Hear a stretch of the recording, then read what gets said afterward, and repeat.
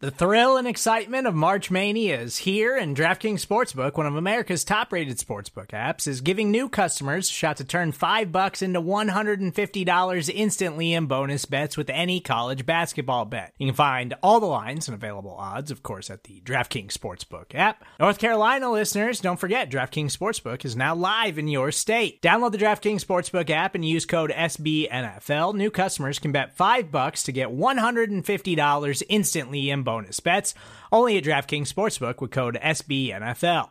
The crown is yours. Gambling problem? Call 1-800-GAMBLER, or in West Virginia, visit www.1800gambler.net. In New York, call 8778-HOPE-NY or text HOPE-NY. In Connecticut, help is available for problem gambling. Call 888-789-7777 or visit ccpg.org.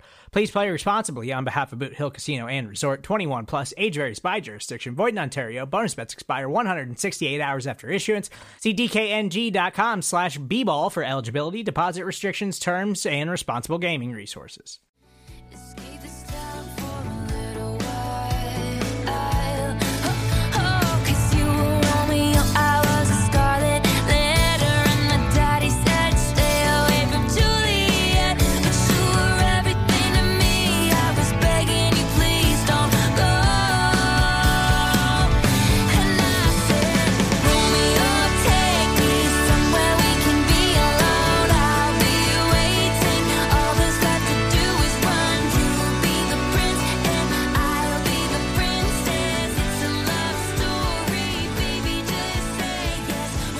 Hey everybody, welcome to Reporting is Eligible. I'm Paul Minion of Acme Packing Company and the Shepherd Express. And before we get into the football goodness, which we have a lot of this week, it is for the Milwaukee's Tailgate Patreon and also podcast and whatnot.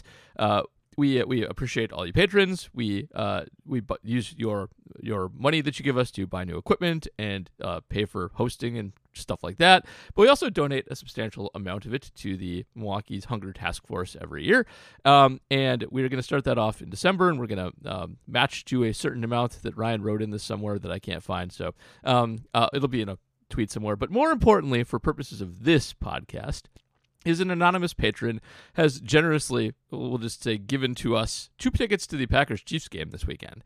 And so if you click on a link that will be in the show notes and on Twitter, and you can find it anywhere, and you make a $20 donation before 5 p.m. Central on Friday using that link to the Milwaukee Hunger Task Force, you will get an entry into a raffle for those 2 tickets for every $20 donation that you make. So increments of $20 get you more.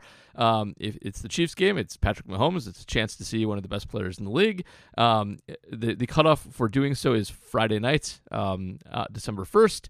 And so if you're interested, do that, and we will give one lucky winner a couple of tickets to the Packer game this week, which we never get. If you've won a raffle before, you are eligible to do this. And also, we'll take just donations too.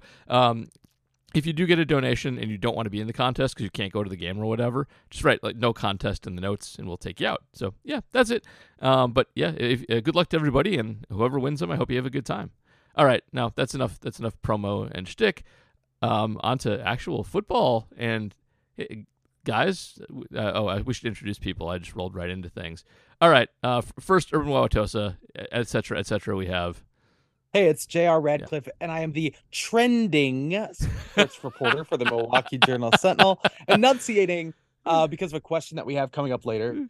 Indeed, the trending sports reporter. And I got to ask, are these seats in the same place where Anna Love last saw her son Jordan Love play the Kansas City Chiefs? Are these the tippy top of Lambeau Field, or do we know where these seats are? They are. Thank you, JR. They're in section 136, row 50. And I do not know where that is at all.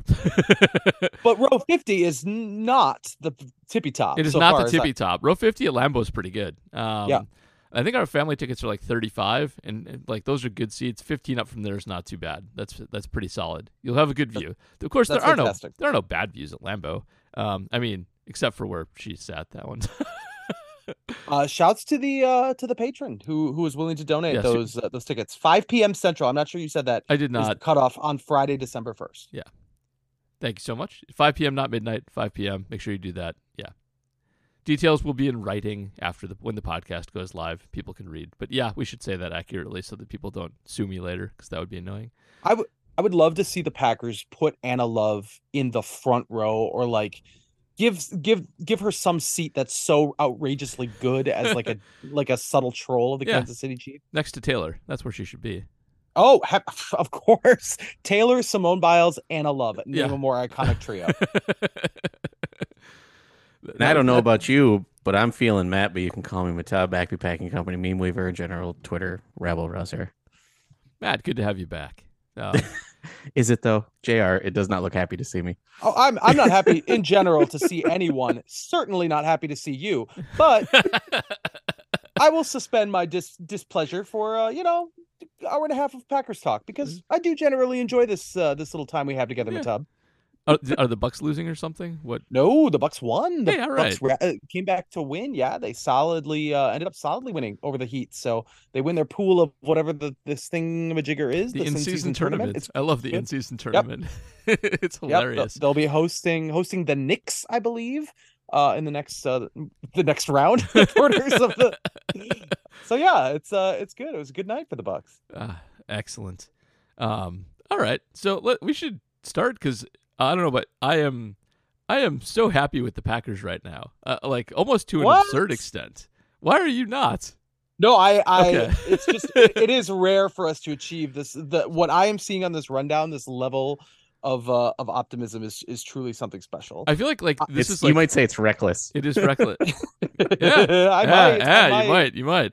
But like I feel like optimism at this point in sort of the development of the team, it can be extra good, because like if they're good, and if everybody's coming along and actually is a good player, and the coaching staff is good, and Jordan's good, that means we're not just good like this season, which could just be a nice surprise. It means we're good for like 10 more years, which is, a lot of good. It's much better good than all the other teams have. Like, the Vikings, they might make the playoffs, but they have an injured old quarterback who's not going to play for them anymore probably, and the Bears are horrible, and the Lions are they're not frauds, but I think they're on fraud watch at this point a little bit. See, this is why we need sounders, because then we can go fraud watch. Fraud watch. And even if they're not frauds, like Goff's got a bit of a ceiling on him. You can win with him, but you're not going to be a dynasty with him. You need better than that. And we still it's been like 4 weeks where we've been good, 3.5, 4 weeks, and that's a small sample size, and we shouldn't jump to conclusions. But it's the way that they've been good is so encouraging. Like it's just so many young players developing and things coming together, and there's not a lot of fluke in this. Like there's not a lot of like fumble luck, and there's not a lot of like DPI luck, and there's not a lot of crap. Like it seems to be legitimate. Not a lot of injury luck when you have Jared Alexander, but he's got all the injuries. Yes. Like it's hard to blame this. Like we're not the Vikings from last year, Like we are at this point a 500 team with a 500 Pythagorean, and we seem to come by our offense honestly, and maybe the defense is a little fraudulent. But even that's been pretty good. I'm kind of over the moon at that Lions game. I did not give us much of a chance to win it at all. I thought they were going to rush for 250 yards again and blow the doors off us on the ground, and we just came to play. It's like that's a good win I didn't expect them to have. I'm so happy. Okay. And we could talk about all the ways that this game was amazing, because it was amazing. Yeah, it was. But I'm going to go back to one of my tried and true storylines, and that's talking about the most important player, and that's Jordan Love. You had convinced me a few weeks ago that there were areas here where his improvement, like if he improved to the point that he would become an above average to elite quarterback, it would be relatively unprecedented. A player of his age and his experience level just doesn't suddenly become an accurate passer. I take that with me, because I guess I don't know if I still think of him as a truly deadly passer necessarily, but obviously the last 4 games have been really good. So are you seeing signs that are indeed unprecedented, or at least getting to the point where he's going to be clearly passable going forward?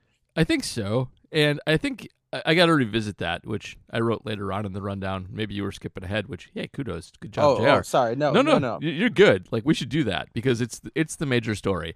And I think we got to take another look at quarterback development generally, because I think until like 10 years ago, essentially everybody was bad at it, with maybe the exception of like the Holmgren school. And now I think there's a bunch of teams that they're just really, really good at both development and maximizing their quarterbacks' like skills and minimizing what they do wrong. And like not quite the same, but Jalen Hurts is kind of like this too. He was much more accurate in college than Jordan Love was. But he's gone from playing 15 games as a rookie in 2021 and completing 61.3% of his passes to this year completing 67.6% of his passes with a nice jog on the way up at 66.5. Like, that kind of stuff used to not really happen. Rookie seasons have been bad, but you usually don't see that kind of titanic jump there. And the Eagles' offense is a weird quarterback-friendly offense. I don't know that Jalen Hurts is any good anywhere else. He's probably good for Shanny. But like if you flip Justin Fields and Jalen Hurts, I'm not sure how different the Eagles and the Bears actually look. I think there's still I don't even mean that as a rip on Jalen Hurts. Like he's done the most that he could possibly do with the talent he has on a team that's brilliant. But Justin Fields plays for a team that does nothing to help him. Like they didn't do any self-scouting on him to diagnose his biggest flaw, which is that he runs himself into trouble and takes sacks. They didn't improve offensive line for him. They don't roll him out. They don't use his mobility. They don't do anything to help Justin Fields like accentuate his positives, which are mobility and playmaking, and eliminate the negatives of running himself into sacks over and over again. Like, and if you look at like the quarterbacks this year who are succeeding, they really do follow either current smart coaches or, like in the case of Josh Allen, I would say a sort of little click there where they had good quarterback development. I think it's kind of gone away. But like Brock Purdy's good, you know? Nobody thought much of Brock Purdy, and Shanny has... I mean, Brock Purdy is adequate. Like most film grinder 49ers fans will be like, he's okay. Well, we just had this debate about Jalen Hurts today on Twitter because nerds are getting upset that he's getting MVP looks and his underlying numbers aren't that good. But I really love that his stats are almost identical to Jordan Love's. Yeah, that's my favorite part. That's actually why I decided to use him for the comparison, because on the Dakota chart, he's pretty much on top of him. But like Purdy, whatever, you can say he's not good. He is producing at an elite level. He's outproducing. He is the most efficient quarterback in football. He maybe not be the best, but he has the best efficiency numbers by a healthy margin. And even Mahomes, who is, he may very well be the best quarterback ever, was fortunate enough to land with Andy Reid. And so, I mean, I do think this maybe matters more than we typically give it credit for, and that like the Packers have a good history of doing this, and not just with the Holmgren squad, but like LaFleur's school is good for quarterbacks. It just is. Like the Shanahan thing really works well if you run it. It's very close to what they're running now. And so now it's not that like I think necessarily the sky's the limit for Jordan. I think he still has a couple of hitches in his game, but he's clearly come a long way sitting on the bench, getting practice every day, which I think is clearly a good strategy for a raw quarterback to, football practice week to week is you do walkthroughs, you plan for the opponent you're facing. That's not good for quarterback development. Like going and doing practice and read and react practice and like skills stuff is much better for that kind of thing. So I think he can be really, really, really good. He's good down the field. He's a dynamic passer. He sucks at 9 balls, and he's still a little inaccurate on short stuff, but he seems just really smart. He makes good decisions, and like I think he can be really, really good. I'm not sure he can be like one of the I don't think he'd be like one of the best, but I don't know. He might be able to get himself to 5 best. Purdy's gotten himself to number 1. I think the dynamic's different with quarterbacks now than it used to be, where you used to need to have Dan Marino if you wanted to have the number 1 quarterback in the league. You don't anymore. You can just have a guy who's a top 10 talent in a good system, and he can be the number 1 quarterback in football. Yeah, or like you can have Tua turn the ball over with the new hotness. Yes, and you can. All the wide receivers in the world. Yeah, I feel like I pointed this out maybe last year, the year before. There's just not a glut of elite quarterbacks. You could, last year you look up at the end of the season, and Jared Goff is legitimately one of the 5 or 6 best guys in the NFL, and that's Jared Goff was good last year for sure. Like he rose up, but you can do this without at minimum Drew Brees. You can do this with a middle level to like lower top tier. Mhm. And I mean, Jared Goff still is kind of in that top tier, and you watch him play, and it's like you think Jordan Love could probably get to that level or get to, Justin Herbert might be expecting too much, but like that's a top 10 quarterback in the NFL. Like Mahomes' numbers, I don't know about the peripheral stats. They probably tell He's having a different bad story. year. He is. Yeah, he's down, Yeah. right? Like he's not special this year, Nope. relative to his normal self. So, like, Okay, but then you also still get to see him make like one of the most ridiculous throws that you've ever seen. Yeah, during his they're kind down. of like the Packers. Their young talent hasn't come together as well, and I think this will be a fun comp. They're actually kind of like the Panthers. They have too many slot receivers and not enough like outside go get 'em receivers, so they're pretty easy to defend. It's just Kelsey, and if you can stop him, it's really rough for them. But Mahomes is still brilliant, but you can see him be brilliant. But yeah, the skill position on that team is rough. I think what I realized watching the Lions is that they were 100% right. Not that I really doubted this, but to move on from Aaron Rodgers. Like, Yeah. I don't think there's a way that Rodgers outperforms what Jordan Love is doing this year based on what Rodgers did last year. This is probably going to be a better season at the end of the year. Jordan Love obviously struggled at the front end here, but I think by the end of the year, if things trend this way as they have, it's going to be a better season than what Rodgers did last year. That's pretty incredible. Yep. Prior to this Agreed. game, he was basically neck and neck with where Rodgers was at this point in the year. Yeah. That's wild. And Now then he's- I and then he believe had this pulled game. ahead. Now he's comfortably ahead. Yeah. I mean, that's wild, right? Like, It is that's absolutely wild. It really is. And I think some of us made predictions like, well, he might outperform Rodgers because in Rodgers' final season, he actually wasn't that good, and that like that wasn't even a terrible like way to be for Love, and we would be happy if he was just there. But I think he's going to be better than that by the time the season's over. Well, so yeah, by most of the like advanced metrics, I think that put Rodgers at like 22 Yeah, I think that's about right. last year. So yeah, if you're better than the 22nd best and that's, I think, yeah, like it was such a hot take to say he's going to be better than Rodgers was last year. Yeah. And it's like, oh, he was actually kind of cheeks. Like, And like I say all this is like one of the biggest Love detractors there ever has been. But you got to have an open mind on this stuff, and I did write, like I wrote a big thing like 2 or 3 years ago about quarterback development, and the entire second is 3 parts.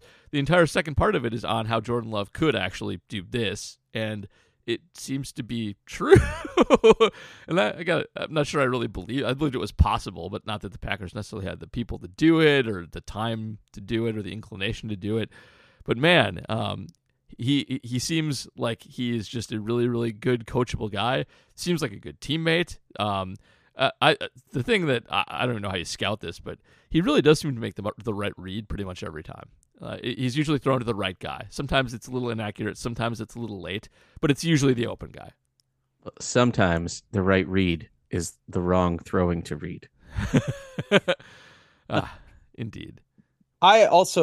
You couple all of this with just his demeanor through all of this. I mean, he's been through the ringer, and Aaron Rodgers was put through this too, but having to replace a legend, sit out for 3 years, answer all the questions, try to not let any of this become a problem for him. You know, he's basically the sub. Everyone's saying his name without saying his name through all these last 2 off seasons where Rodgers is upset with the Packers. Jordan Love is at the heart of all of this. And he's really kind of brushed that aside. Like, he just seems like he has that ability. So couple that with now seeing the physical development, the mechanics getting better, the read's good. Like, now it's like, yeah, this guy might really be the limit for him. There's a lot to love. Oh God, I did that by accident. You did. And hey, you know what? Aaron Rodgers was right to be scared.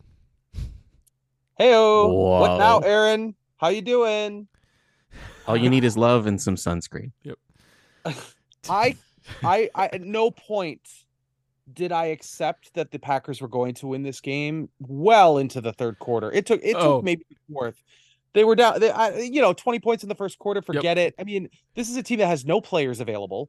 They have a defense that does not hold on to, gives up big chunk plays, chunk points. And my wife is a Lions fan. I was surrounded by family who are mostly Lions fans. And I wasn't even like really paying attention to the game because like it doesn't matter. Yeah, they got a couple fumbles in a row. That's amazing. Put themselves in a position where they can maybe like squeak this out, but I don't believe they're going to win this game. And then it just never materialized. Yeah, the Packers I'm with were you. just the better team. They got up so much early, and I was totally like, "Oh, there's too much time left. Like they're gonna get conservative, and stuff's gonna turn around on them, and that's where they'll top out on points, and the Lions will come back and win." And it just never happened. It was amazing. No, I was nervous until like when the Lions pulled within 7, and there was still like a minute left or something. Yeah. So I was like, they're gonna get the onside kick, and I'm gonna have to live through this heartbreak again. Onside kicks are impossible now. Just not gonna happen. I completely agree with you. It takes everything going right, even though we are scarred to have a very major one in our past. Yep. I don't even think that it's likely anymore. It's like college is maybe a little different, but in the pros. Well, I mean, so that onside kick was just awful. Like Reed just had to like fall on it. Yeah, and he did well. Unlike past onside kicks, Reed just did what he was supposed to do. Mm-hmm. All right. What about let's talk about the nuts and bolts. He made the right read. Sorry, he made the right read. Yeah, he made the right read. Fine. We need to be better than this, guys. Taylor Swift might be coming to Lambeau. We got to get our puns sharp. Yeah, we've got to get them. We have a lot of pun unpacking to do. Not necessarily on this podcast, but we got to be in top form here. We'll get there. The Packers control their own destiny now. This is a also, very wait. So you're saying that when Taylor Swift comes to Lambeau, it's a love story? JR just tell me. Tub. We'll workshop off air. We'll get it. I believe in you. But yes, they control their own destiny. The Packers freaking control their own destiny. In December. This team in December. With only the Chiefs, only 6 games left. Like you can win 6 games in a row. It's not easy, but it's not like it's plausible. It's insane that they can win out and make the playoffs. Nothing can stop them. It is absolutely crazy. 3 weeks ago, we were talking about draft position for this team, and it's been phenomenal. Do you remember my preseason prediction? Yes, I do remember your preseason prediction. That's upcoming. It wasn't it this that were they 4-8 versus coming again to the They Chiefs? were 4-8 after the Chiefs game, and then they win out, go 9-8, and then sneak into the playoffs as a wild card. You might be close. You might be close to that.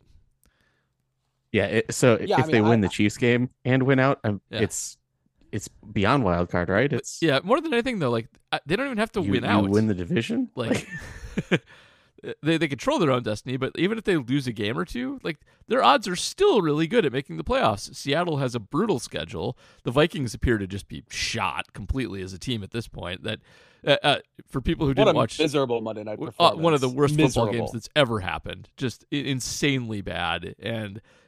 They should apologize. They should. They really should. The only good part about it was Justin Fields got to be a hero. That was fun. So wild. I didn't watch the game. I was just watching Twitter meltdown about the game, and that was awesome. It was better with the game because if you didn't see the game, it's actually hard to comprehend how bad it was. You can't describe it to somebody and do it. What broke me was. It was this Bears' second last drive. The Bears actually had a touchdown drive after this.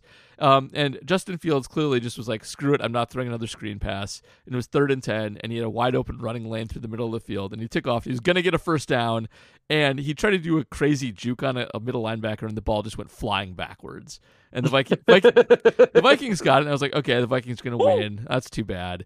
And then the Vikings, I went to get like a glass of water, and I came back and the Vikings were punting. And literally 30 seconds of real time after that fumble, the Vikings were punting. I was like, oh, the Bears are going to get another shot at this. That's amazing. It was insane. Even on the last drive, the Bears had no timeouts. They had the 2-minute warning. The play ends with about 20 seconds to go before the 2-minute warning. And I thought, oh, great, they're going to get another playoff. They're going to be able to gain some yards right before that. They couldn't get the snap off. Yeah. They surrendered. I mean, it ended up working out, but like even in the midst of success, it was a disaster. It was Thanksgiving for sickos. It really was. Man, it was awful. But we're not like that. Our players played good. And I was watching that whole game going like, oh my God, Watson listened to Paul say that he doesn't have the soft skills and can't be a good wide receiver. Well, I'm sure he listened to his coaches, and that was such a huge outlier Watson game that I don't even know what to think about it other than they must have done a little bit of self-scouting and just been like, and we got some like reports this week about like internal team meetings and working with Love, and I think it might just be like, okay, deep ball often is going to come up short. You got to fight for it, 6'4" guy. That's what it looked like to me. It looked like that, they're running this play, first play of the game, and Watson was just like, all right, gonna go get it, and he went and got it, and that's that. And he kept doing it. Also, he had the thing 5 I noticed, contested catches in this game. He had 1 for the season coming into this game. So the thing I noticed about the massively underthrown and late early deep ball, Yeah, was that Watson wasn't looking for it in stride this time. So Yeah, if you I watch, agree he with that. turns He was his not. entire body. He's like, he this actually is looked going at to the be ball. shorted. Yep. Like, Like they practiced it. And, that's one way you can fix that problem, actually. Like, yeah, you can teach him to wing it out there and throw it deeper and work on that in practice. But you can also tell your receivers, like, guys, it's just a thing, and it's going to be there, and you're not helpless here. You can actually go and catch the ball anyway. It seems like they may have done that. That feels unsustainable in my mind, but still, you're right. Christian Watson has the ability to go back and He does. jump up and get it over a guy. Like, He's he 6'4" and can jump higher than anyone in the league. yeah, Like, get it over 2 guys. For sure. Love that play call, going back to his very first game as a Green Bay Packer, the deep ball that he didn't reel in, that got him in the penalty box and for a while. 53-yard gain. Like, this was not like a. That's the thing with Love. Like, they're underthrown because they're inaccurate, not because arm strength isn't there. Like, that's a hell of a throw. But yeah. Still underthrown. I am not yet prepared to say that Christian Watson is back, even though I realize that's kind of one of the takeaways from this. I feel like there's got to be multiple games in a row, but you could do. I don't know how he could have done better. Like, that was in a tremendous game. I mean, I think I consider this real growth too. Like, fighting for balls, and a lot of them is growth. Like, that is. If that was what was worked on this week, it paid dividends. Hopefully he can keep it up. He didn't get injured. Yay. Didn't go crashing to the ground on his back. And yeah, maybe it's just a 1-game outlier, but after not seeing him make one single contested catch all year, to have that just blow up is crazy. And I mean, we got to see it twice, but I'm also optimistic there. It was so fun. The receivers are just good. They're good. Romeo Dobbs in the end zone. Jaden Reed seems like he's really finding his role, like how they can use him. They seem to know how to use him. So that's been really good. And I know they didn't even have Musgrave and Wicks. That's the thing. Like, they didn't even have 2 of the guys who have really broken out as receivers. They didn't have them in this game. It's incredible. But they had Kraft. They did. Tucker Kraft has risen the last 2 games. Had a nice touchdown. Almost. I did have a moment when I thought the Lions were going to come back when he didn't get a first down on one of his 2 catches. He was tripped up like 4 inches short of the sticks, and like that guy's got to get to the sticks. He's a tank, and he didn't. So that made me sad, but it didn't hurt him. It's okay. So watching the Kraft touchdown, he sells the heck out of his block. He does. He's good at it. And then Love with just like the fadeaway jumper. Like, the whole time I was like, he totally yelled Kobe when he threw that pass. He did. He absolutely did. God, Malik Heath was good in this game. I forgot about Malik Heath. We all forgot about Malik. He's good. He was good. He was good. He caught all 4 of his targets. He was so awful coming into this game, but he was good in this game also blocking. He laid a couple guys out. He was like blocking guys into the second level, like just hanging on and pancaking them, and then catching everything. Just a nice step in for Wicks not being there and actually making it work. I saw a lot of comparisons to Allen Lazard. That's what people were like, oh, look for him on money downs and expect him to pancake DBs. I think that's fair. That's pretty much how he played. So I think that checks out. I know Wicks was getting a lot of Devontae comps this week too, and if we're going to comp people to Packers, that's what they should be. Yeah, but Wicks actually has like that like jump double move release that Devontae does, whereas Heath isn't like as massive as Lazard, but yeah, he does. He blocks his ass off. Yeah, he's a hefty fellow. He's got a good base on him. Wicks is a weird shape too. Like his arms are just long as hell. That target radius on him is deceptive. It's crazy. I definitely want to talk about the defense, but did you want to talk about either AJ Dillon or the pass pro, the line in general, figuring it out a little bit? I guess. I mean, I guess a little bit that they seem to have this weird rotation where they play Nijman and Walker like together, subbing in and out, and they did play Sean Ryan for quite a bit in this game successfully again, and their pass grades, pass block win rate, we've kind of decided in APC is kind of garbagey, but across the board on all pass blocking stats, they seem quite good at this point, as long as they're not too banged up. Run blocking still a work in progress, and that is impacted by both Dillon and Jones as well, and Jones has obviously been banged up. Jones, by the way, has 0 explosive runs this year, which is not good because he usually has a whole bunch of those, but the running game is the running game. It'd be nice if they could do it. Dillon's not been trash, and they're adequate, but they're not. It's not going to be a power of the team, which is actually too bad against the Chiefs, because the Chiefs are weak against the run and awesome against the pass. But it's a work in progress. But at least AJ's come around a little bit, and he's laying some wood and converting short yardage. And in the passing game, he's real fun. So, yay for that. I said this on last week's podcast that the thing I loved about the Lions is their offensive line. Just really talented, probably one of the best lines in football. And good Lord, did the Packers wreck them. Rashawn Gary, oh my God. Wrecked them. They got the Lions up. have arguably the best right tackle in football. And Gary handed him his own ass. Like I didn't think I'd ever see a dominant performance like that against this Lions line. Like the week before, the Lions line was getting down like 4 yards downfield for the running backs before anybody touched their running backs, and they got destroyed in this game. And Goff was running for his life pretty much all game long, and looked terrified after a couple series. Did you guys notice all the sideline shots of Goff just looking like despondent?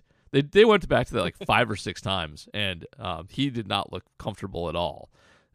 Gary, I mean, I got in.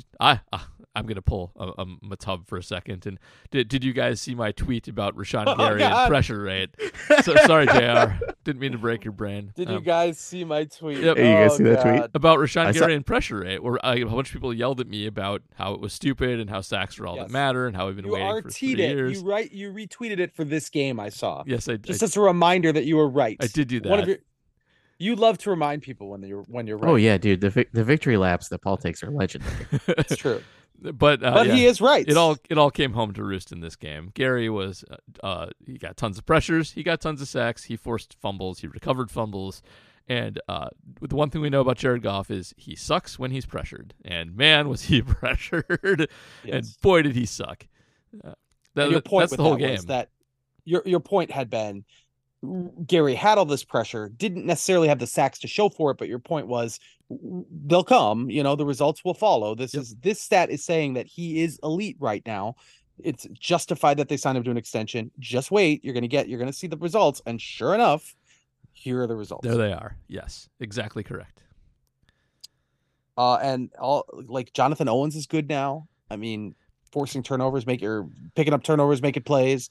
Carrington Valentine just doesn't. I keep waiting for the rookie wall with him to hit. I mean, he's a 7th round pick, but he's real too. He's good. Isaiah McDuffie had a good game. Isaiah McDuffie was swallowing up dudes. Crazy game. I feel like their run defense is better with those guys than with their preferred starters. Like that's my shoe that I'm waiting for now is like Savage and Campbell to get back. Yep.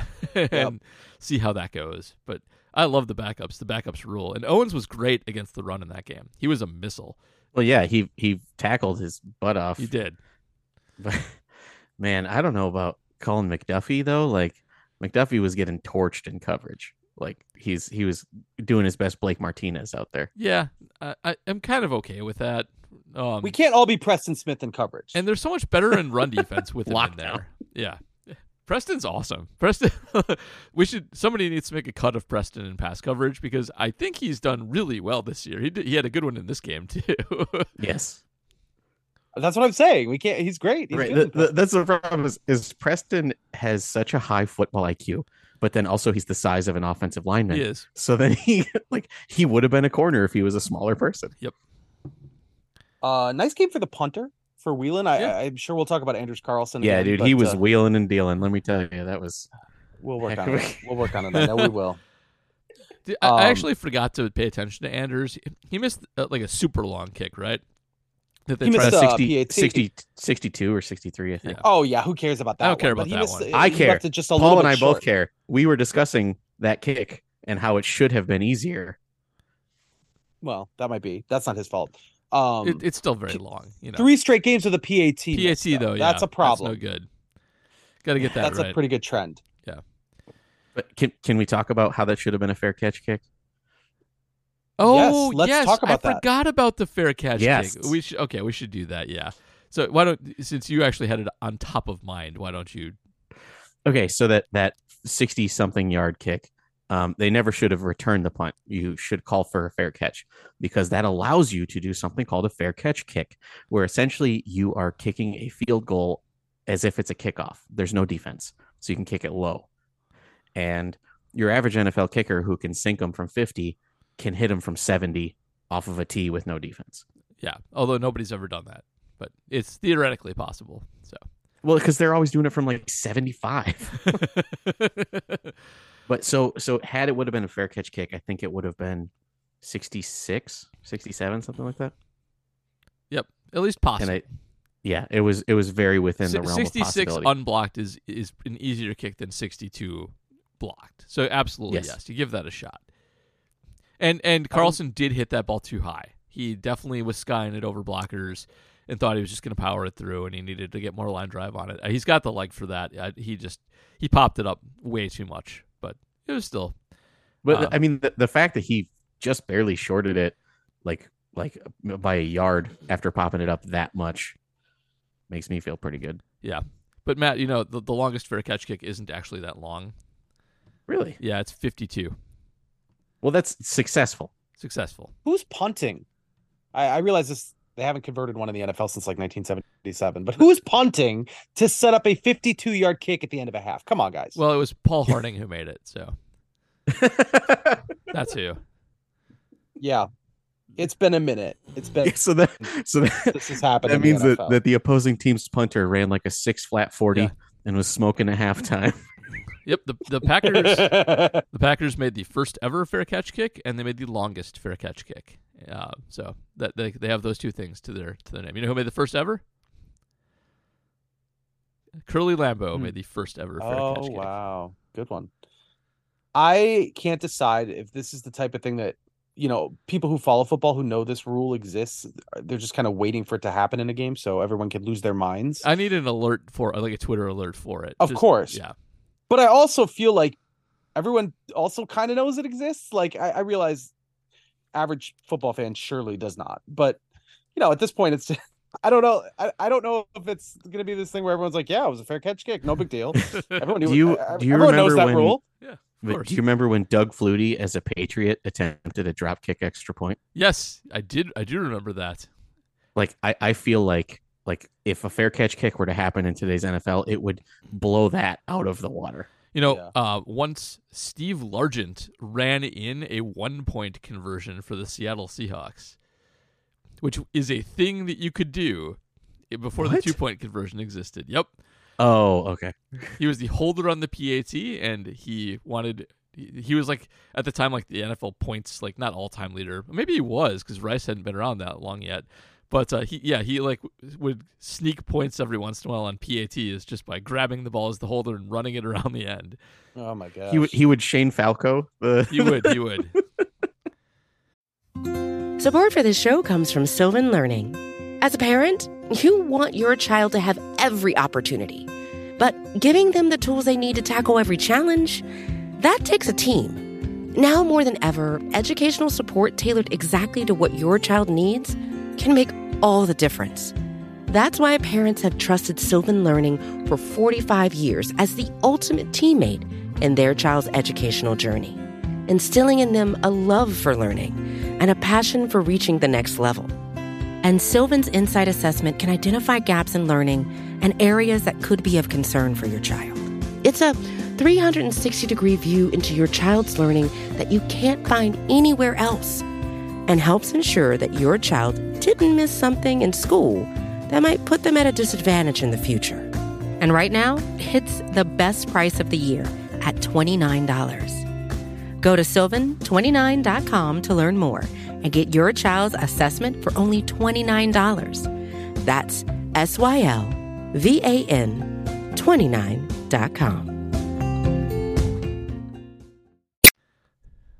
I really am. I am surprised that we haven't seen one since the 70s.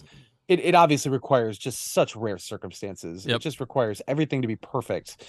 But since the 70s feels like a long time to see one of those things convert. Well, Mason Crosby almost did it once from like 66.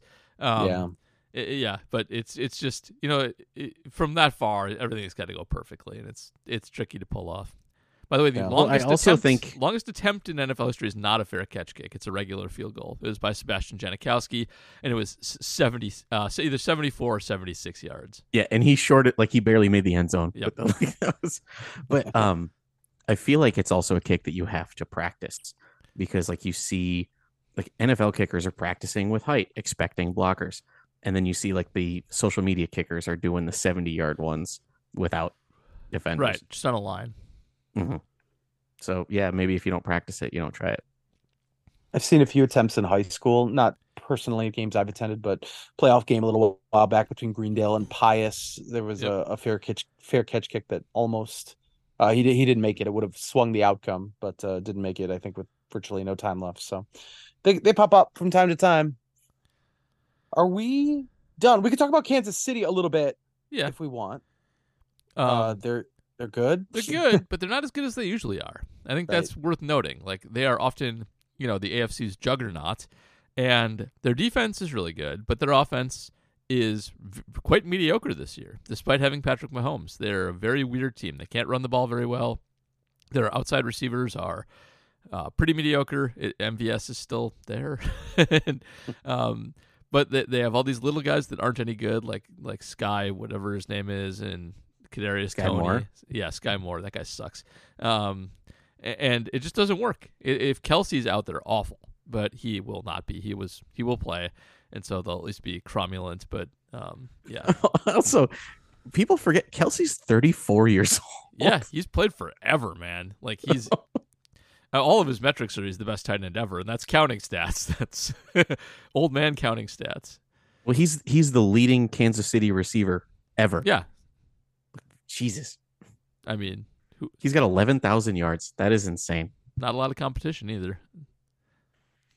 Well, I mean, no, I guess like everyone I can think of wasn't there long. It's Tyreek, so, and like the Chiefs just, I think their best receiver of the 80s was like Stephon Page, who is just a guy, and yeah, it's not good.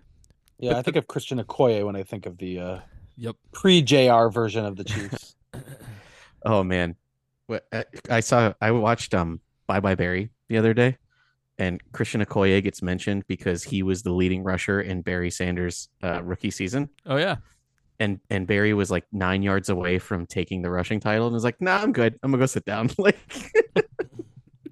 nice. But anyway, normally I would say that they're going to get smoked by the Chiefs, but I think they got a shot in this one. I think.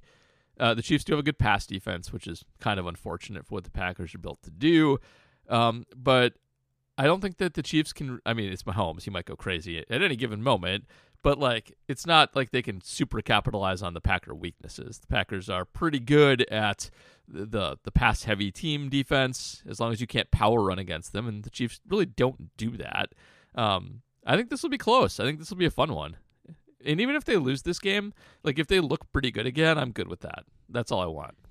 So they were actually bigger underdogs against the Lions than they are against the Chiefs. That doesn't surprise me. Doesn't surprise me at all. I just, for those who are feeling optimistic about it. I'm feeling very optimistic that Taylor Swift is coming to Lambeau Field. Should we do questions? We should. All right, we'll start with Patreon patrons. Of course, they get question priority. Mark Pudscarby always gets question priority. I posted a few weeks ago about how over the last decade, the youngest team in the NFL has averaged 5 wins a season. We are now at that mark with 6 games to go. Only one team out of the 10 finished with at least 8 wins. That would be the 2022 Detroit Lions. Given the rarity of a young team playing this well, can we now put to bed the idea of Matt LaFleur being a poor coach? I think so. It's hard to make a case that he's a bad coach at this point. He may have some weird little flaws and allegiance to Joe Barry and whatnot, but it's pretty clear that the guy knows how to develop and call plays. Like I don't see how you can argue. Yeah, like that. I'll lay to bed that he's a poor coach, but he does have, like, he's not the wunderkind that we all thought originally. I don't know. If he pulls this off, he might be. Like, yeah, if they go to the playoffs, then all hail Matt LaFleur. Yeah. I mean, good job, buddy. You're very good at this. Old man on a bike in Shirlington, welcome back. I'm just an old man on a bike who reminisced about his favorite Packers hat following last week's discussion of the absence of Blaze Orange in the stands.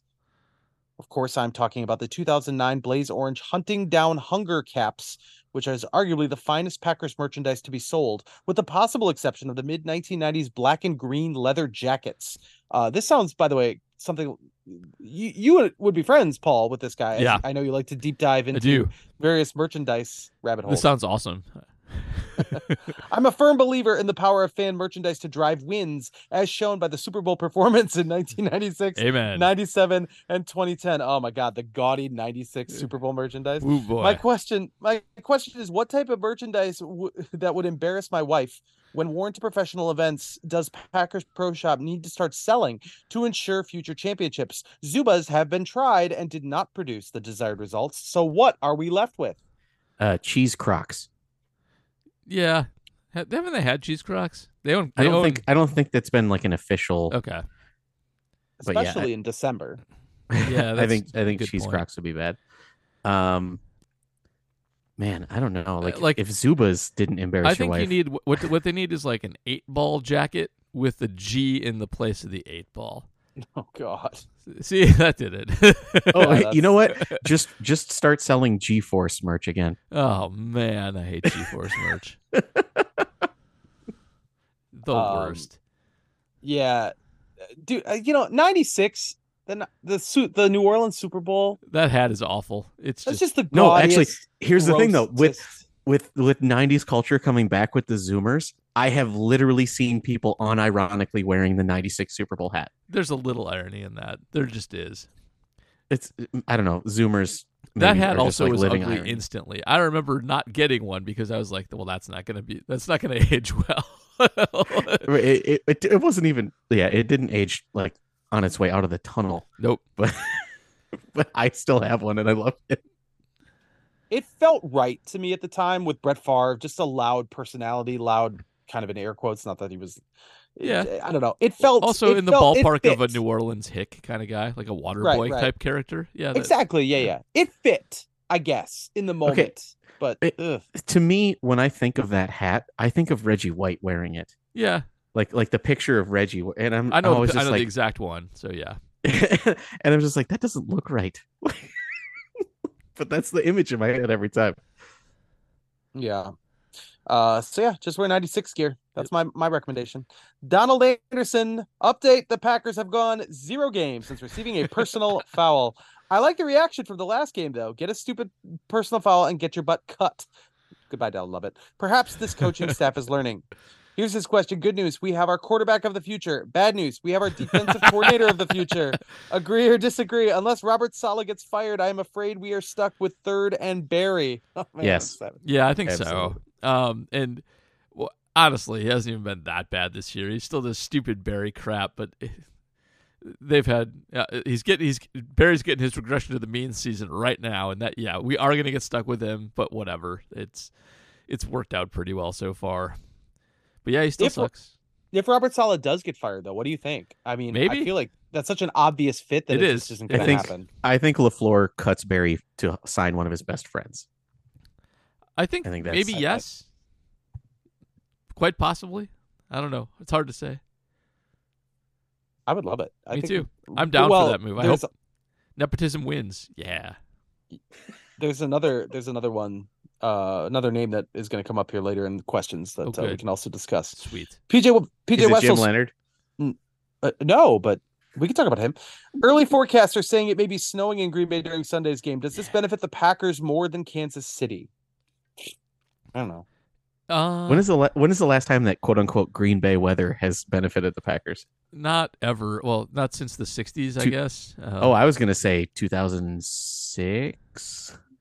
It's been a while. Because I want to say, because to me the mystique was broken in 2007 against the Giants. Yeah, we had the snow globe game, but they got destroyed by the Giants the game after that. I think snow. Freeze. I guess we maybe need to distinguish between snow and stupid cold. And snow can be fun, and I think maybe can give them a little bit of an edge just on like the light cold that they're used to versus other teams not being used to it. When it's -20. I feel like that's just, it doesn't help them. Like they mostly are a passing team. The old man is gone, so maybe it does. Maybe it helps a little bit there. Like maybe Travis Kelce is an old man enough person not to like cold anymore. But I don't think it really matters. Man, that divisional game against the Niners was cold as balls. It was. Did not help us. I've written about this, whether or not the Packers are more impacted by cold temperatures. I'm trying to reread what I wrote, and it's a big fat TLDR, and I don't. Well, it helps a little, but it's not like obvious, and I think it's like the really extreme cold usually go against Green Bay, but then like the next tier of cold frequently goes for Green Bay. I think that's right. You can't really weed out the fact that Green Bay is also a very good team most of these years, so it's hard to really project like they should win most of their December games. I too wrote something about that, and there's also some selection bias involved in the teams that come to Green Bay to play in extreme cold weather. They tend to be wildcard teams, and wildcard teams tend to not be the best teams in the league, and so they tend to often have less efficient offenses and defenses overall. That sometimes comes with a powerful rushing attack, as was the case with the Giants a couple times with Ahmad Bradshaw and that big idiot who ran next, Brendan Jacobs. That's the guy. The Giants weren't good, but if you come into Lambeau and nobody can pass because it's -20 and you have Ahmad Bradshaw and Brendan Jacobs, you suddenly have an advantage, and that happens to them on a regular basis when it gets super cold. And so that. Packers 28-12 against warm weather teams since I started tracking this back in, I don't actually know when I started. And so like they win more than 2/3 of the time against a warm weather team. You would I guess expect that's, I don't know if, I guess I would expect that maybe. Man, they played a game in 89 in Texas that was 23 degrees. What happened there? Whoa, weird. I remember a couple of years back, we were talking about how good Aaron is in Dallas, like specifically when he plays in Jerry World. And I wondered how that would compare to Aaron in warm weather. So I was looking at his stats before mid-October, and apparently the first 4 weeks of the season, Aaron Rodgers is just Jerry World. Like when it's warm, he likes warm. Monster. California boy. Yeah. All right, Jonathan Deal, between this game and the road game in Arizona, why does it seem that Matt does best coaching and bust out his better play designs when his best players are out and he has to coach with one hand tied behind his back? The part of it might just be like veterans people who are the starters don't need as much coaching, and then maybe there's too much deference. Like maybe those guys get to run a little bit more of what they're comfortable with and what they like, versus you get Malik Heath coming into the game. You kind of gotta tell him what to do, and in the process of telling him what to do, you can get a little more involved in springing guys open. And maybe there's something there. Maybe it's just having a little more time with the Thursday game. But it probably is a little bit of the familiarity thing, because guys do definitely have like their favorites and their chemistry plays and things like that. And there's not that many plays over the course of a game, especially the Packers, who don't run super fast offense. There's like 55 offensive plays you get to run, and some of those are just going to be get X guy the ball. So I don't know. Maybe it's that. Maybe it is just random and that they actually do have creative plays that just haven't worked. But more than anything, I just think their young players know what's going on now, and that this is different than in the past when LaFleur has randomly schemed games. I think a lot of this now is just like guys getting it. And when guys get it and they're in the right place, you can open up the playbook a little bit because you can trust guys to do the correct thing and make the correct reads now where you couldn't early in the season. I think a lot of the early season calls were being afraid of young guys, and now what you're seeing is trusting the young guys to actually know what they should do based on the alignments that are out there on the defense. Yeah, well said. All right, Jonathan Judge. Each week I pay close attention to JR's introductory words, trying to decide if he's describing himself as a trending sports reporter or a training sports reporter. Given his focus on social media and what's happening now in our culture, I tend to think he is saying he's a trending sports reporter. Plus, if he is still in training at this point, that does not seem good. But perhaps he's just humble and trying to get better each week, taking it one column at a time. Please resolve this dilemma. How is JR introducing himself before each episode? Which is why I specifically enunciated for Jonathan Judge that I am, in fact, yes, the trending sports reporter. I don't particularly love the title. I never really have, but I have held this position since 2018, so it is true that I probably should be out of training by now if I was indeed just a rookie cub reporter trying to get my feet under me. But yes, trending sports reporter. Has Judge ever asked us a question before? No, I'm pretty sure so. He hasn't. I think he also knows that I'm the trending sports reporter quite well. I have talked to Jonathan Judge. I've interviewed him for our Brewers podcast, so I think he knows. He asked me this week how he could get a question into the football podcast, so I'm pretty sure it's his first question on the football podcast. Welcome to the show, Jonathan. Yes. Jonathan Judge. Indeed. Tremendous follow on Twitter. If Indeed. You are even remotely interested in baseball, you got to follow him. I mean, I followed him before I even cared about baseball. I thought that's perfect. He makes it that fun. He's probably part of the reason why you matrixed yourself into knowing everything there is to know about baseball. He probably is. Price Trozen says, this week I'm using a 90s record title to express the vibe. Since the tank has exploded, and after checking out the Jordan Love quarterback school video, I'm feeling strangely fine. Semisonic, 1998. The question, other than an obvious fully healthy Jair, what player returning from injury would be the biggest boost to our playoff hopes? And as a quick aside, the mayor is rounding into late season form. Love to see it. Even though I find him annoying, it's probably Bakhtiari. Ew. I know. But if he decided to, they have a chance now and just come back and be good for 6 games plus the playoffs, that would help the run game, and it would help the pass game and give them more flexibility on the line. And, they've been okay without Jair, strangely.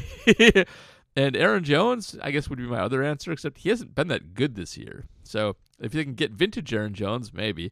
But I think the answer is probably Bakhtiari, even though, again, he's an annoying person who was especially annoying today. I'm going to go with Different Class, the album by the band Pulp, which is a Britpop band. 1995 album, Different Class, to like classify my feelings for the... I also saw the movie Saltburn, which is a lower visibility movie outside of the Oscar race, and there's a very funny line, probably the funniest line in the whole movie, relates to Pulp and lead singer Jarvis Cocker. But don't go see Saltburn. It's so many things that I can't unsee. Okay, good to know. Just as an aside, little Britpop reference to play into Price Trozen's category. I will continue to be thinking of 90s albums and how it relates to the Packers going forward. Patrick Detmer says Frank Reich has now been fired. Jesus, Carolina. Changes are looming in Carolina. Is David Tepper going to gift the Packers into the opportunity of passing up on Ejiro Evero as their defensive coordinator for the 3rd time in 4 years? I think yes. I think if they're smart, they'll keep him. But they're not smart. Promote him to head coach, for crying out loud. No kidding. No, they can't, because how often does the interim stay the head coach? He's not the interim, is he? No, I'm saying if you promote him to head coach, it would be. I see. Oh yeah, I gotcha. Right. Okay, fair enough. I think in the NFL it never happens. Yeah, you're right. I think he's probably on the free agent market, and I think if they do move on, they probably go to the Saleh if he gets fired, even if they don't stick with Barry. So I think they probably do pass over ever again for the 3rd time. And yeah, I know. Did you say Bisaccia? Did you give me a different name there? Or was that? Oh, it's Saleh. They go to Saleh. Okay, yeah. I thought you said Basala. Not Bisaccia. I'm like, Basala. What's a Basala? He is the best special Trending? teams and defensive coordinator. Training. He was actually just mispronouncing inshallah because, God willing, Yeah. we'll sign Saleh. Evero, Oh, man. like, he just can't catch a break at this point. Somebody's got to keep him on staff. He's good. Their defense isn't even that bad for having absolutely no talent on it. It can't stop the run at all, but it is good against the pass, and that's all they can do. So Well, that's the thing. He keeps getting hired by teams with Cheeks rosters. yeah, Oh, yeah. he does. He deserves better, man. All right. Case of the Sunday berries. What drove success with our run defense? Our linebackers have been injured. Don't seem that great. So is it just the defensive line stepping up in a major way? Do you think what we saw is sustainable? It feels like every year there are a couple of games the Packers look like they can stop the run before an inevitable collapse, and it would be nice to buck that trend. Yeah, I think they're hanging by a thread a little bit there, but Slayton is pretty good against the run and has been playing quite a bit. When Kenny's healthy, he's good. When the two of them are together, they're actually pretty good. McDuffie is good against the run, even though he can't cover, as Matt pointed out. Owens was killing people, and in general, their secondary is tackling better than it often does against the run. Carrington Valentine is also a good run defender because that's how he likes to play. And Lucas Van Ness actually played quite a bit, and he is a pretty good run defender as well. So that's Okay, so I do want to point out I did notice something with Van Ness. There was a point where he read, I think it was a read option, but he stayed on his edge and then bailed on rushing the passer to try and get deeper into the edge. Yeah. Like he was eventually beaten to the edge because it was a small person versus him. But Right. still, I was like, hey, that's a very cerebral play. that Look guy at the actually rookie was go. smart. Yeah. But I also Well, he think made like play if of the game on Slayton, special teams. yeah, if Slayton gets hurt, they become instantly terrible again. Oh, And God, if a he's lot of those so- links break, they become instantly terrible again. So it's working right now, but it's not like a deep thing. It just happens to be good at the moment. So they also got up on the Lions, and leading is maybe the most helpful thing for your run defense of anything that you could do. But yeah, also like Barry goes, oh, like we have a 15-point lead. Let's just blitz Yeah, constantly. let's just kill him. Kill him. Yeah, shouts to Lucas Van Ness for the tackle on the fake punt that could have changed the course, Yep. the trajectory of that Good game. read. He's good at reading stuff. He is. Yeah, that's good. You said it earlier, but Devondre Campbell.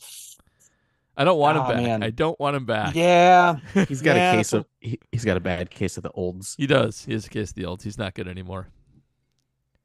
looks like a 1-year renaissance for Devondre Campbell. Made Wiley, do we want to make the playoffs if it means going to Santa Clara to play the 49ers? Would it be better to just miss the playoffs on a high? It would be better to make the playoffs. Making the playoffs with this team would be great, especially if they actually earn it. The way we talked about them earlier was like they might luck into Matt's 6-win team that can win 11. That is not what we're seeing right now. That is absolutely not. They have earned what they got so far, and if they continue to do so, that might be what we get. Also, their most likely playoff opponent in the first round is the Lions at the moment. And, you get that, and you can start to do some damage in the playoffs. So, you absolutely want to make it, and the 49ers are a very good team, but they are hardly unbeatable. They have had some problems occasionally this year, and yes, they are a kryptonite, but, you get in. If you happen to peak at the right time and this all keeps coming together, maybe you get something. You guys, I can't do Detroit Packers in the playoffs. It's Why? gonna ruin my life. Why? Because my wife. You personally can't do it. Yeah. I can't I was personally. gonna say, JR, think of the content. Think of No, the of content's Sterling and fine. Sharp. It's fine. But this is one of those rare moments where I actually am prioritizing my personal life and my hierarchy of wishes over the content. Believe me, I don't do that most of the time. We just can't do it. Walk around calling Jared Goff Scott Mitchell 2 to your wife that week. Yeah, I could do that. I like if the Tigers and the Brewers met in the World Series, would be great because both teams made the World Series and somebody's going to be a champion and it would be a completely different vibe. But the Lions, I'm sure people are aware of this, but like the Lions, they need this, they need this. They do need The this. Packers, like it'd be really cool to go in and win a playoff game, but like Made Wiley says, they're gonna go to Santa Clara eventually and get kicked. That's fine. It'll be fine. It's a good. But the Lions, though, man, they are. This is tough. This is tough for them. Well, that's like So my sister, similar situation, diehard Packer fan. Her husband, born and raised in Michigan, is big Lions fan. But also, he's a Michigan fan, so he can deal with it. Well, my wife too. They're having a great time right now, Right. as So, far as so college football goes. You're right. so You're right. deal with it. Like, Absolutely true. Yeah, you're right. Thank you, Matub. You're right. You're right. I am. oh my I God! needed that. I need Matt to clip this and send this to me on Twitter. Thank you, Matub. You're right. That's funny. JD noticed LVN not standing up as much when he's in to rush and instead had his hand at the ground. Yep. Any down reason for lineman. this? Did he look better? Yeah. So maybe that helped Lucas Van Ness be good.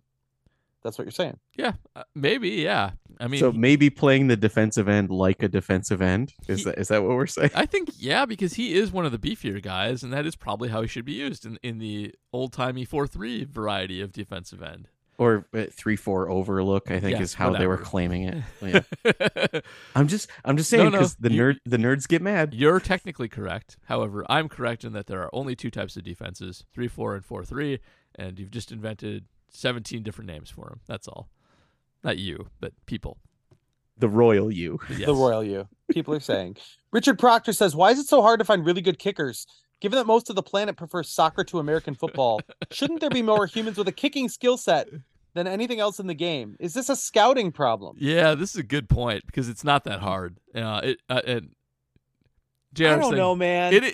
So Kicking a soccer ball is just not the same thing. it's not the just same not. thing. However, as someone whose hobby in early college and in high school was kicking drunken field goals with people, it's just not that hard, man. It just isn't. I mean, do I have to talk about the book, JR? Do I have No, to bring please up don't. the books? Please don't. I but think Matt Schneidman invented the idea of kicking field goals. It is training muscle memory and repeating it.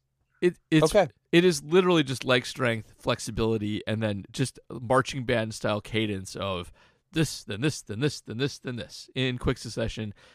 I can't believe. First of all, a lot of the kickers are really good. It's weird that like they have the same scarcity levels like quarterbacks do, and it's weird that the like amateur training on it seems so poor. But honestly, like if you just go do it for like a couple months, you'll get good at it. It's just not that hard. It just is not that hard. People make it seem way harder. The Bears had that when the Bears had the double doink, some stupid radio station had a contest for randos to come kick, but it was like pure ice. And so like it was just a montage of them falling down. Wasn't that Mina Kimes? It might have been Mina. I don't remember. I'm pretty sure it was Mina Kimes and ESPN did that. Okay, well, whatever. But like, you don't have to kick off solid ice. Nobody can kick off solid ice. And if you do, you'll have like proper but the cleats narrative, Paul, the narrative. But like, I'm just not kidding. Like, if you want to go out and take a football out to a football field, I'll just tell you how to do it right now. Do it like you're kicking a soccer ball. And then whichever way your plant toe is facing is the way the ball will go. A lot of people pull it left when they first try it because they overcorrect with their approach and their plant foot points left, and then they hook it. If you just point it straight, it'll go straight. I guarantee it. It is just not that hard. You'll be able to make like a 25-yarder the first time you do it, and then just get confidence, kick it harder, and it'll go farther. All right, Paul, I have this idea. So I think that you should go to a kicking camp. And then you should try out for the Denver Broncos and then write a book about it. Yeah, okay. We know you read Matub. We know. Anyway, my point I only read lit RPG and books about football. My point is there should be more high-level kickers out there. There really, really should. I, by the way, am reading Ball 4 for the first time. This is a book from Ball the 4 is great. chronicling the 1969 baseball season by Jim Bouton with the Seattle Pilots. The Pilots became the Milwaukee Brewers. Jim Bouton did not make the trip from Seattle. He had already been traded, but really loving it. Just something I'm in the middle of right now. Did not expect to love that. All right, Danish Cheesehead. Will getting thrashed by the 49ers or Eagles, or maybe pull a surprise win or 2 or 3 in the playoffs this year and possibly next year, help light a fire in the young players for a real run in 2025, or would we rather prefer no such beating and a marginally better pick? So what we need to do the question is, go ahead. I was going to say, what we need to do is to play against someone in the playoffs and score 45 and then lose on a missed face mask call, and that will really spark the team for next year to go out and perform well. So, I just first of all, like, the Packers have. I wrote the recklessly optimistic column earlier this year, where I made the case that progress is not linear in football. That if things come together quickly, you can become good really quickly, and we're not there yet. But there are some signs that the Packers could do that. And in the playoffs, so the 49ers are good. They have 140 point differential. We know they're good. They've beaten the crap out of us a bunch of times. The Eagles aren't that good. They're 10-1, and they seem to have the Brewer type skill of winning close games because their coaching is really smart, and they can do the tush push and always convert fourth downs and stuff like that. But their point differential is plus 64. It's like, this is not a 10-1 juggernaut. They are overperforming by quite a bit. If you happen to catch the Eagles on a bad day in the playoffs, you can do some work there. And if you're a air it out offense and can go toe to toe with them offensively, you might be able to do something there. The best point differential is the Cowboys. And are any of us scared of the Cowboys? Because I'm not scared of the Cowboys. Like, we know who they have. This is not an overwhelming NFC. It's a bad NFC. The 49ers are the best team in this NFC. You want to make the playoffs. Like, you could luck into a lot of crap in the playoffs. There's some garbage in the playoffs. And if you happen to catch lightning in a bottle and turn this on, you can make some hay here. Like, do not give up on them. They're not good teams. We saw what was objectively a bad Giants team at week 8 beat the perfect Patriots. Yeah. Like, it can happen. It can. Well, and the Packers too. The Packers that same season, right? I get 07 and 11 confused. I do too, but the Giants beat the Patriots in the Super Bowl both years. Right, so but I'm talking about the perfect Patriots, the 16-0 Patriots, which I think was 07, right? Okay. And the Giants were Year like 2 is what I'm saying. In Lambeau in the freezing cold. Yep. This Cowboy team lost to the Cardinals this year when Josh Dobbs was their quarterback. that was happened. Such a weird game. It was a weird game. Clearly, Joel Osment. I don't know who he's referring to. Help me out here. Does SBH's relatively good tackle? Simone Biles' husband. Yeah. You came up with the moniker, man. Yes, you're right. I'm sorry. I couldn't. It just wasn't hitting me for some reason. But yes, does Simone Biles' husband's relatively good tackling game suggest he may be a better linebacker than a safety? He's a very bad safety. How common are midseason position switches? Who was the safety that we played at linebacker that like died because Raven Green? Raven Green. That's right. Yeah, like he would get Raven Green. He would die. He would die. Yes, and he is not a great safety, but he is a good tackler and he helps the run defense. So. They're not going to do that switch. He's too small. That's it. Simone Biles, Taylor Swift in the same box at Lambeau Field? ? Would be amazing.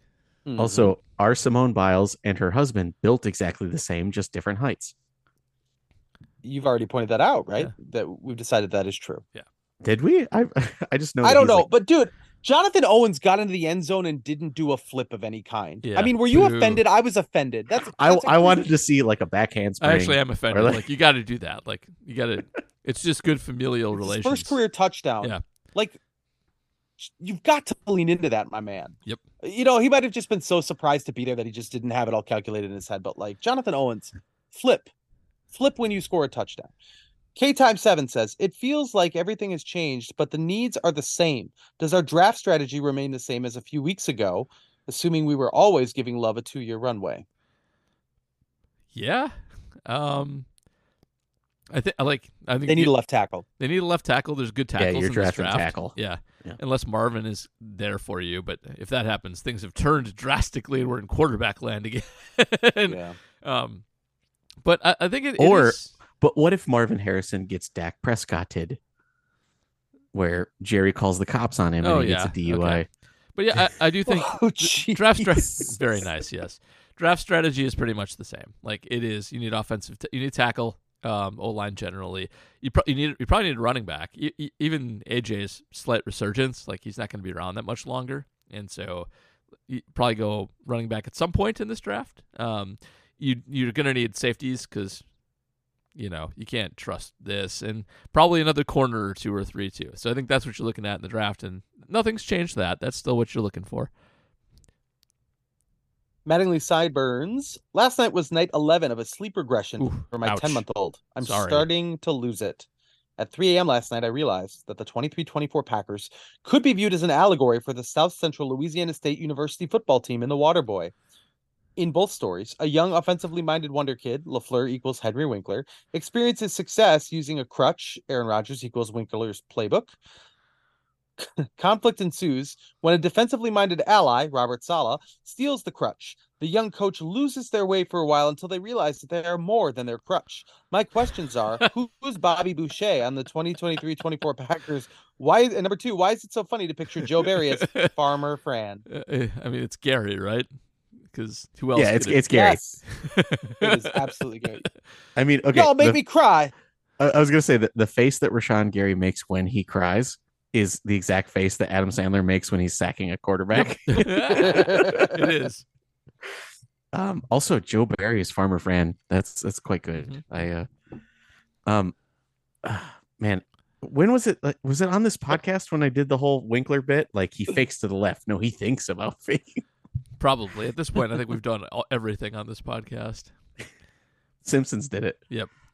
Oh no, we suck again. Ryan Ziegler, I'm too tired to have a better question. Polish up your crystal ball. The cap will be open. We will have theoretically reloaded through the 2024 draft with the number of picks we will have. Who is your one man away free agent target? Fun question. T. Higgins. That's a good one. Bring him home. Mike Evans. Mike Evans was my thought. Mike Evans Mike, you don't think he's going to be too far into the olds? He'll be 32, but he's going to have his be. 8th consecutive 1,000-yard season. And elites, not always, but sometimes age better. Julio didn't, but they sometimes do. You could get nerdy and say like Antoine Winfield, because that's a position of need. Good pick, I guess. Man, that's a good call. Do you guys think Kyle Pitts is going to hit free agency? Is he good? Kyle Pitts is awesome. He's just misused. He wouldn't be a free agent next year, though, right? I guess I'm thinking for the 2025, because I think I was under the impression that he was assuming like you reload draft 20. I don't know, but yeah, Travis Kelce in his Keith Jackson season. That'd be sweet. It would. Let's go. Not true. But... No. Yeah. Probably like a defensive player, some Woodson-y type guy is probably the real answer. Maybe we can actually land Buddha by then if he's still healthy. The one that got away. Yep. He's your one. Yeah, that's a good question. What about Scarf Derwin 21. James? Is he a free agent? Well, this is 2 years down the line, isn't it? Oh, no, he's talking about next year, 2024. I'm confused as to his exact. Okay. Next year, no, timeline he is not next year, so never mind. Yeah, 2024, because they reload with the draft. They'll have more cap, more money. So I confused myself because their cap is still bad next year. Yeah, the cap is still bad in 2024. That's why I moved on. Yeah. Oh, okay. So it's possible then that he does not mention 2025. It's possible he's talking about that year. Okay. So, yeah, never mind.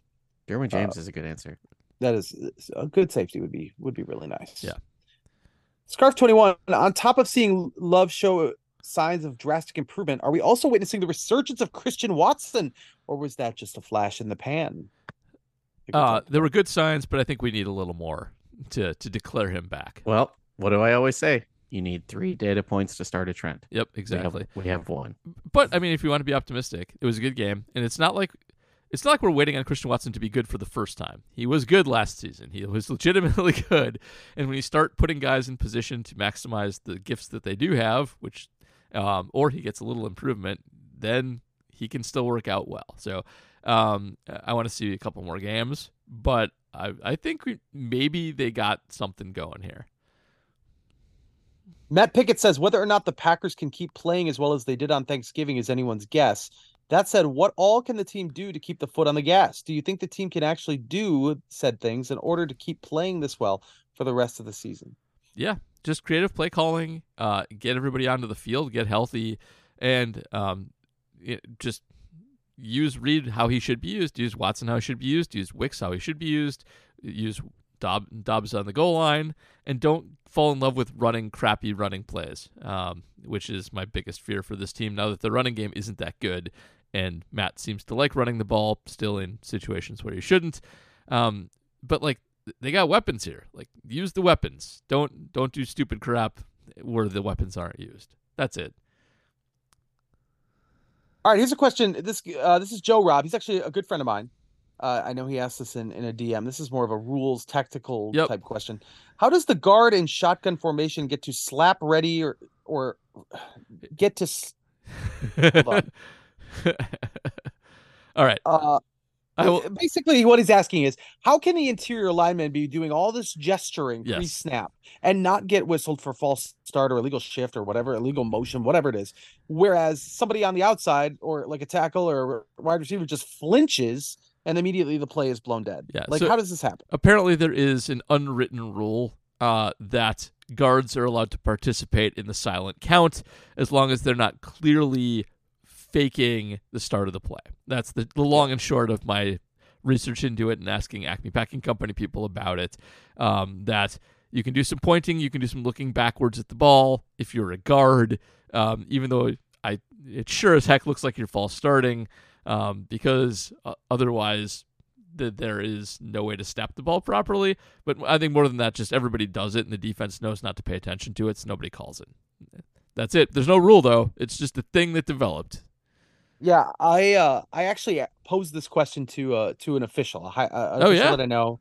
Yeah, I don't know if he fully understood the scenario because I don't quite understand what he's saying. He says in the NFL or in any code, all players on offense have to be set for 1 second prior to the snap, unless you have one player in motion. When you see an interior lineman make a motion with his arm, usually in loud stadiums for the silent count, it's signaling the cadence for the snap. In these cases, you do not see players in motion, so they have met the requirement. After the arm movement, they are set for 1 second, then they can snap the ball. After they are set, any movement prior to the snap is a false start. Okay. So wait, is he claiming that the guard is the player in motion? He gave me I think that was the that it essentially constitutes a shift that you can have somebody in motion at all times, but if guys are running, the guards aren't. The guys are. Now, I don't know if that's the case. When I was researching this, it comes down to what you guys are saying. Like, there's a little bit of judgment. Is it simulating the snap? Yeah. Is it something that would catch a guy off guard, or is it very clearly something else? I think the APC decision was essentially that if it's not simulating the snap, then you can do it. That refs could maybe technically call it, but that it's sort of a necessity for loud stadiums. That's it. All right, I'm gonna read one Blue Sky question. All right, because we're getting a little long on time. But Wizard of Loneliness, do we want the playoffs now? I'm so confused. Fair enough. We do. Playoffs are the fun. goalposts moved. Yeah. Yep. They moved. At this point, you're mid-level first round. Like, you might as well have some fun to show for it, something to show for it. Absolutely. We're out of the quarterback zone. We're not doing that. It doesn't matter where we draft anymore. We're gonna get the Jets pick, which looking pretty good at this point, and the second round pick, I know, but still. But yeah, you want to win. Winning is good. It's fun. We should do it. That's it. Yeah, we're done. We're done. Sure. So before we go, JR, anything to plug? I don't have a ton. Was I had a little fun this week doing a little bio on Warren Spahn because it came up in Wisconsin politics. Tony Evers. I did not read that, but I'm going to now. I mean, it's fine. Like, obviously, the majority of people who follow Wisconsin sports know who Warren Spahn is, but Tony Evers had a email account which came under some fire using the name Warren Spahn. Tony Evers would have been not yet 6 years old when the Milwaukee Braves won the World Series in 1957. Warren Spahn pitched in Milwaukee until 1965, the year they moved. He was traded the year they moved. So, I did a little bio on him, which I had a little fun with. Not that many people read it, but I thought it was funny. We'll obviously have Taylor Swift content all week at jsonline.com. I knew you were trouble when you walked in. It's going to be it's going to be so disappointing because she's not going to go, and I'm going to be heartbroken, and I'm not going to care if the Packers win or lose unless Jonathan Owens does something again. So whatever. Yeah, not much else cooking right now. Right. It was a really, really great week of sports and for Wisconsin and over Thanksgiving. And now it's kind of feels like a come down after all that. Regression to the mean hits everybody eventually. Matt, you got That's anything? true. Drink. Yep, drink. Matt, you got anything? I still continue to make prop bet content. With Dontavion Wicks back, I can go back to that well. I had to learn about other players who aren't Dontavion Wicks this week. That was kind of hard. But no, as always, visit lymphoma.org. Donate. Call your best friend. Tell him you love him. Open your best bottles. Life is short. All right. As for me, my Shepherd column will be up momentarily. Actually, it should be up right now, recapping the last game. We'll have some stuff this week on quarterback development on Acme Packing Company, maybe a few other things as well. But that'll do it for us. It's still getting back into the swing of things from the holiday. So it's a Sunday night game. It should be a fun one. Mini pod will be on Friday. Keep an eye out for the contest link, which will be up on Twitter and in the show page and all that good stuff. And enjoy the game on Sunday. I think I've seen this film before, and I didn't like the ending. You're not my homeland anymore, so what am I defending?